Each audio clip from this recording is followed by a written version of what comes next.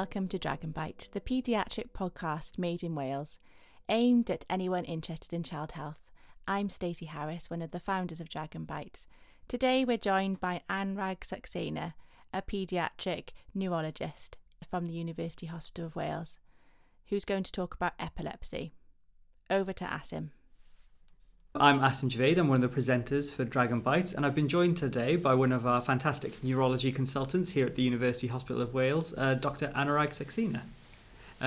Hello. Hi Asim. Thank you for inviting me to talk about things related to neurology. Is that what we're doing? That's the general idea, yeah. Okay. I was hoping you'd be able to talk a bit about epilepsy. It's one of the things trainees struggle with a lot, both in practice and in the exams. Right.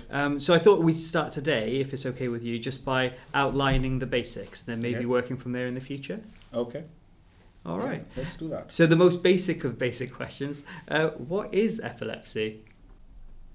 So this is a question which a lot of people struggle, and I don't think we have yet defined it. You can define it in various ways. I think let's start with the working or acceptable diagnosis, and that is usually a tendency to have seizures or fits. And the working diagnosis being that one should have at least 2 of such episodes which are unprovoked with fever or any other stress like sleep disturbance, etc., etc. So this is to signify that, as we understand at this moment, every one of us have a epilepsy threshold at which once it is breached, we will have a seizure. If a person is made to not to go to sleep, as in one of the music festivals, I suppose. Yeah. Are stressed and probably some consumption of alcohol is taking place along with it, and they are likely to have seizures at that point of time. But that does not mean that that person has epilepsy, because it was a stress-induced seizure. I just like to clarify what a seizure is at this point of time. Seizures are in a literal sense is to be seized by something, and that's how in classical literature people thought that you are seized by an external force, and because you lose control on your movements. So what we are talking about is a phenomena in which a person doesn't have control of, but is also related to a event in the brain. Okay, so which you can probably pick up on EEG. So in summary, so an event in the brain that can be picked up leads to a sort of physical manifestation. Yeah. And an individual has to have 2 or more of these, but in an unprovoked fashion. Yes. So can't have anything that's led to it. Yes. Okay. So in children, most common kind of seizures you see are related to having temperature or febrile seizures. So they are not epilepsy. They can have multiple episodes of these, but they are classified as febrile seizures. So as we're talking about epilepsy or seizure-like episodes in children, do you think there are any major differences between the types of epilepsy we may see in childhood compared to what we see in the adult population? Yes and no. When I say yes, I think if you think about the classical description of seizures, as in a generalized seizure or a focal or partial seizures, they all have similar correlative seizure in adults also. There are some kind of seizures or epilepsy which are genetic in nature and present just in childhood, and few of them by name would be Dravet syndrome or Lennox-Gastaut syndrome. I mean, I think it's probably a huge topic, a subtopic on its own, isn't it? All these epilepsy syndromes. Perhaps we can come back to that at some future time. So a take-home message is that I would say the epilepsy is, what you see is a symptom of a brain activity, and it depends on where and how the activity affects the brain that you get a partial seizure affecting one side, or a generalized seizure affecting both sides, or you have an absence seizure. Okay, it affects across the ages. It's just few of the genetic epilepsies are much more common in children than adults. Okay. Can we talk a little bit more about, what the underlying cause is in terms of this electrical activity? Or is this too complex an issue? It's not complex, it's just not very well understood. So I would just say, as I explained to my patients, that brain is a huge network of electrical signals, and the way various parts of brain or neurons talk to each other is by electric signals which pass from one neuron to the other. And for some reason, people or individuals with epilepsy have a short circuit. And the manifestation of these abnormal electric currents is that you have a seizure. So how common is epilepsy? So I think the estimate is around 3% of population will have epilepsy at some point of time in their life. Because it's such a varied presentation in which some people will have 1 or 2 seizures and not have any seizures thereafter. Some people grow out of epilepsy, especially children, more likely than adults, whereas some will always have recurrent seizures. It is difficult to say for sure what is the exact incidence or prevalence of epilepsy, but I think 3% is probably an accepted figure. And given that it's probably 3%, let's say, of the population that have it, and they're not all having seizures all the time, we see an awful lot of seizure-like activity when on the wards and in our children's admissions unit. So presumably there are a lot of mimics and things that can look externally like they might be epilepsy, but aren't really. So is it all right to have a chat with you about what these other diagnoses might actually be? So in order to delineate what is a mimic and what is epilepsy, you probably need to have some basic knowledge about how to recognize epileptic event in a child. You should all attend BPNA PET1 courses to do that. However, I think you are right that you need to know a lot of events or phenomena which are normal in children and they're not related to epilepsy. Unfortunately, we do not have a biomarker which will tell you that this event is epileptic and this is not. And it's just a clinical evaluation which will help you in these situations. And that is why epilepsy still remains a diagnostic challenge, which is unlikely to be replaced by AI in the future. Right.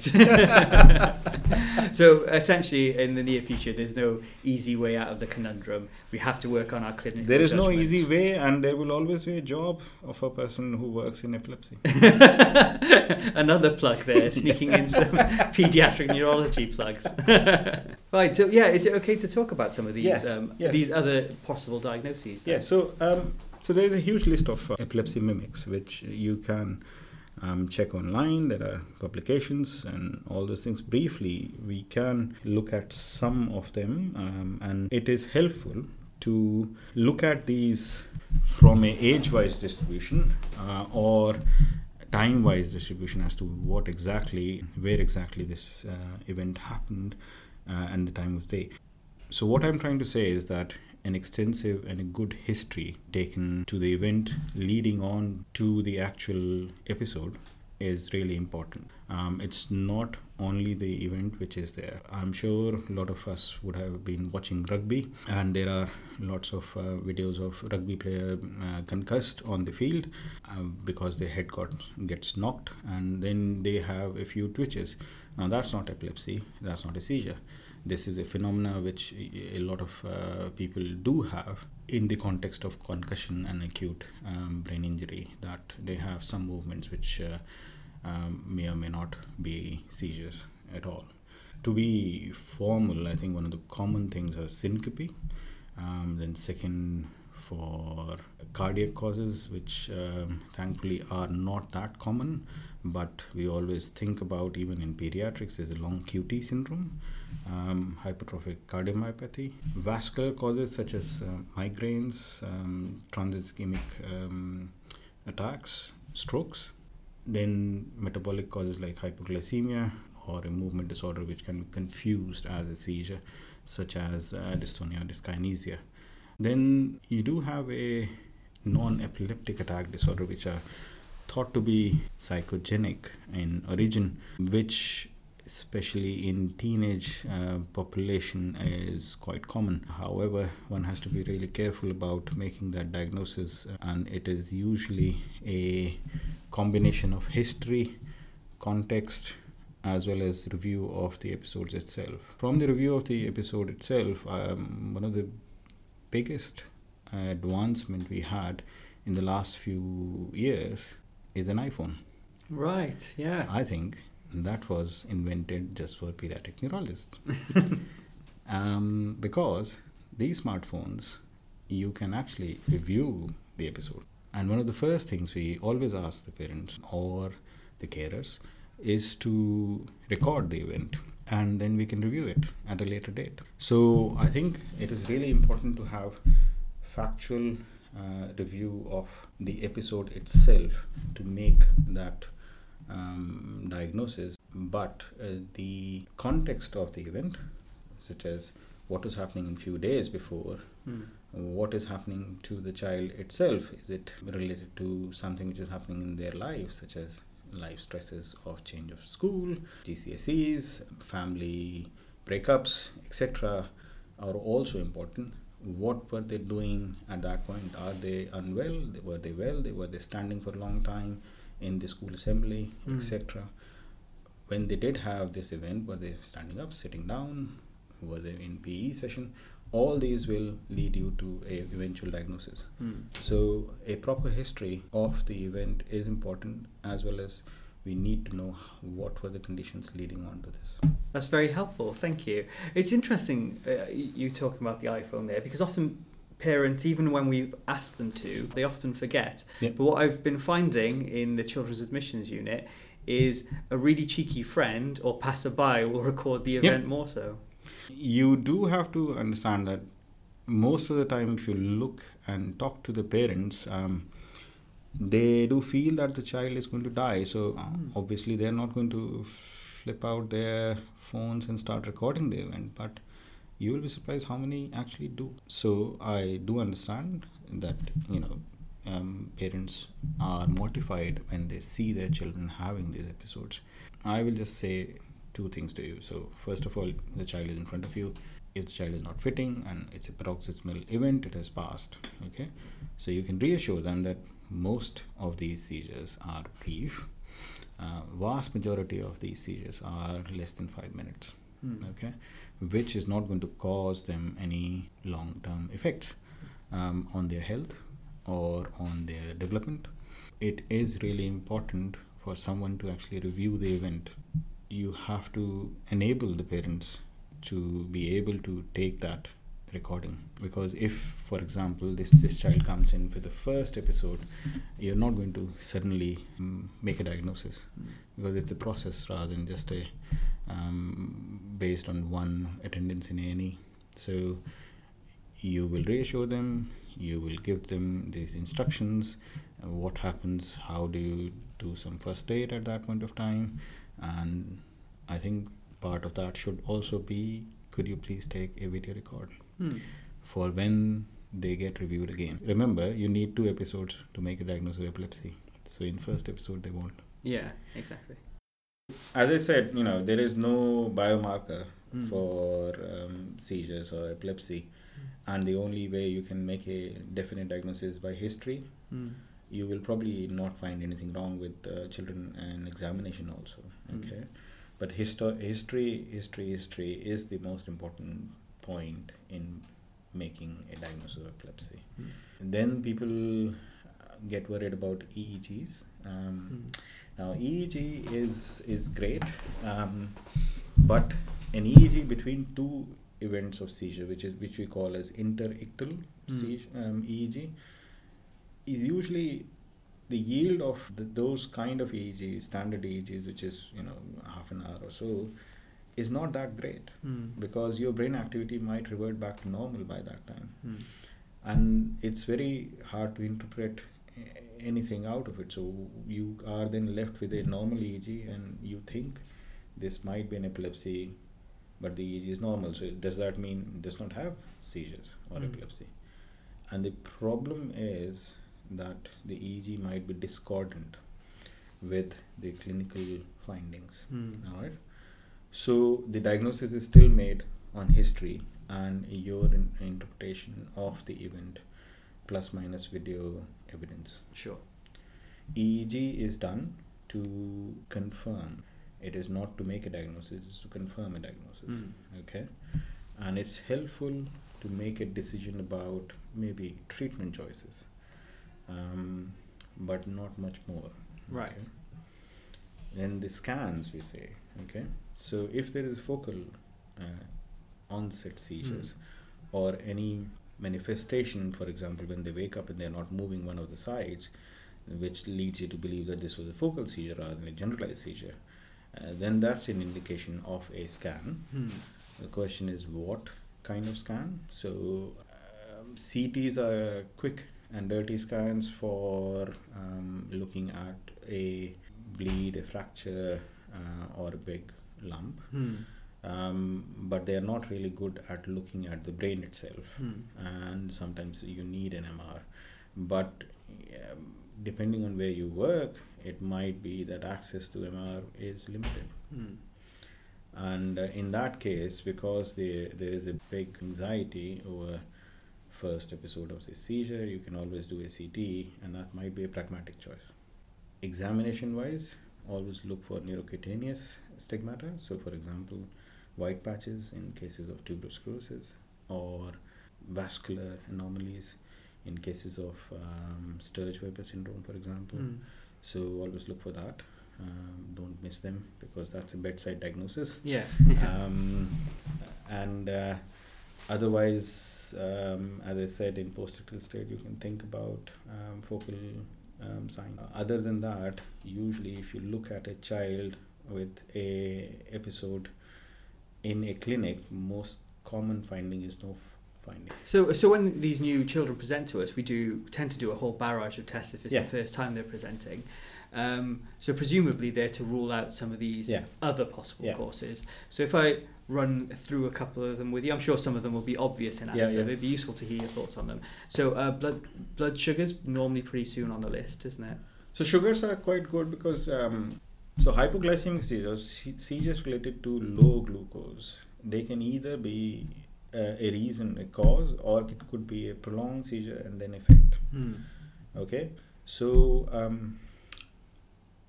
they are quite rare until it's in context of a type 1 diabetes and insulin overdose.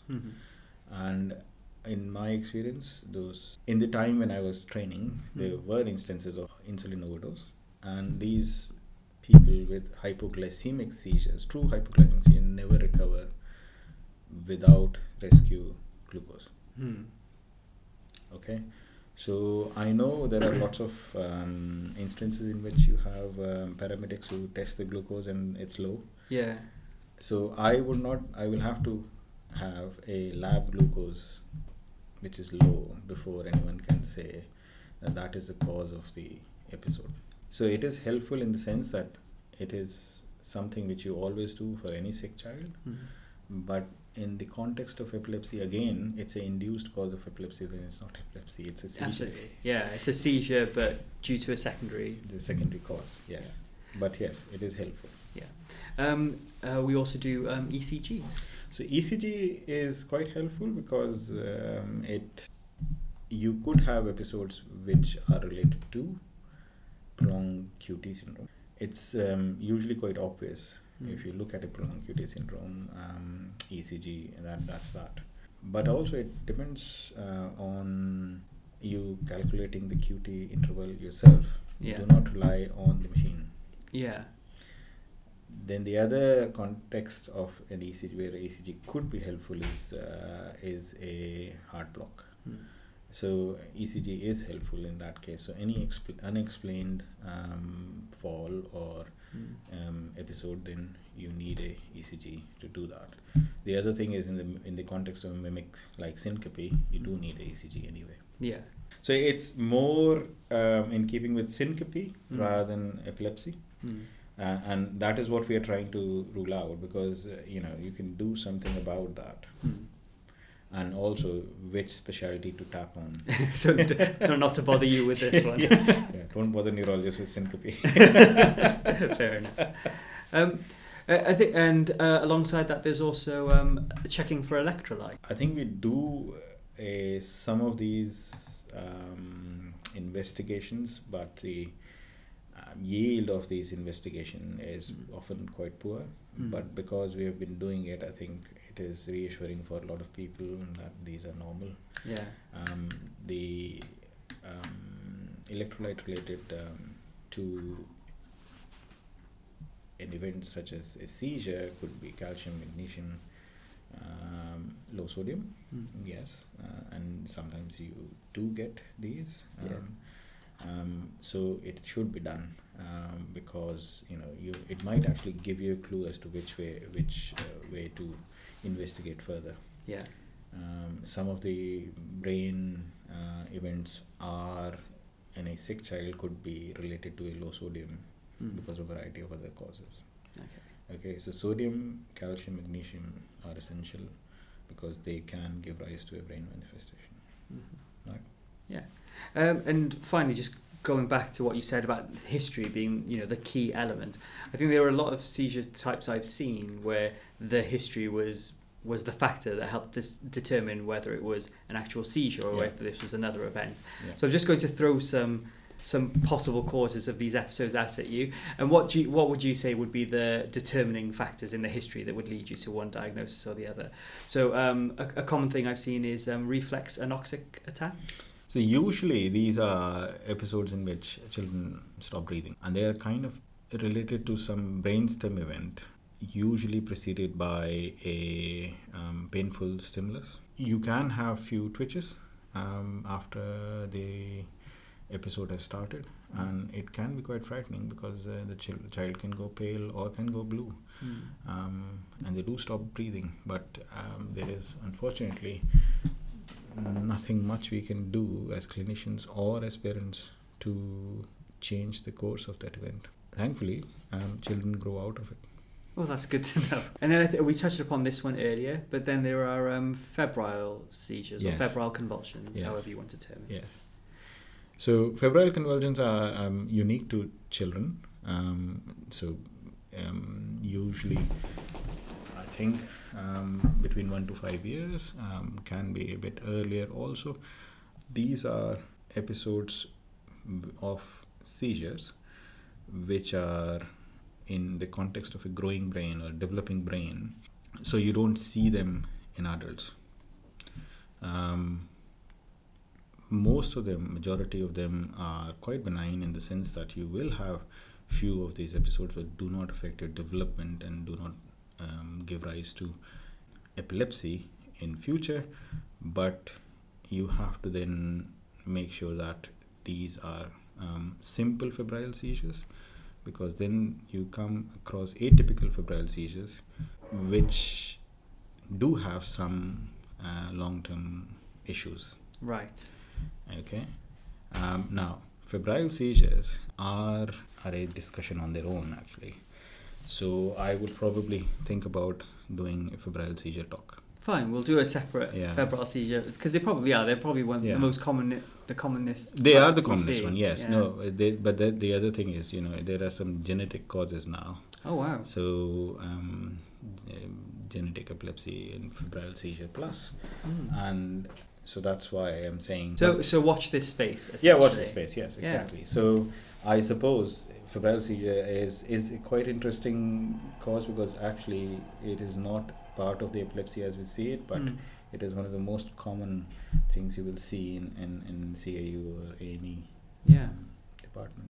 So we can discuss it very quickly, but these are kind of parasomnias we talk about. So most of the episodes which, sleep awakening, you can have nightmares, you can have sleepwalking. All these episodes are brought on by parents, and then you have to decide whether these are related to seizures or not, because sleep also makes your brain likely to have fits and seizures. So I think again the history is important as to what happened, what time in the night did these happen. But yes, but these are quite benign. The three I mentioned initially: the nightmares, sleepwalking, sleep awakening.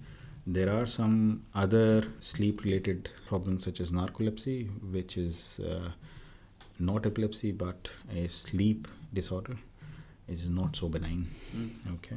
Very related to narcolepsy is cataplexy, which is loss of tone because of brought on by emotional causes such as laughing and joking. So there are videos of people laughing and then basically falling over, completely awake and with it, but they just can't control. It's a motor phenomena. Sure. Okay, but again, rare. Okay, so these are quite good to discuss, but you will probably never see them. Yeah, but they were interesting cases, aren't they? And I think the last one I'll mention, because I think then we're going to be firmly heading into the realms of actual epilepsy syndromes then, is one that I only came across when I did the PET1 course, which is like self-gratification episodes in really young infants. Yes, so it's very common and it starts very early, so it's nothing to do with teenage. Yeah. They were very young in the sample videos that we showed. So there are young children who have these episodes of self-gratification, but the context is important. And if you have seen those videos in PET1 courses, they're usually always sitting up and either watching TV, usually in a high chair. And you can see that they are, if you can visualize, they are probably rhythmically gesticulating and lost in their own words. So one of the words to describe it is pie in the sky episodes. Okay, so they're watching a pie in the sky. Right. The other common context is in a car seat. That was the video, I remember. Yes. Yeah, the video was a car seat child. So that's those are quite interesting and sometimes quite difficult actually.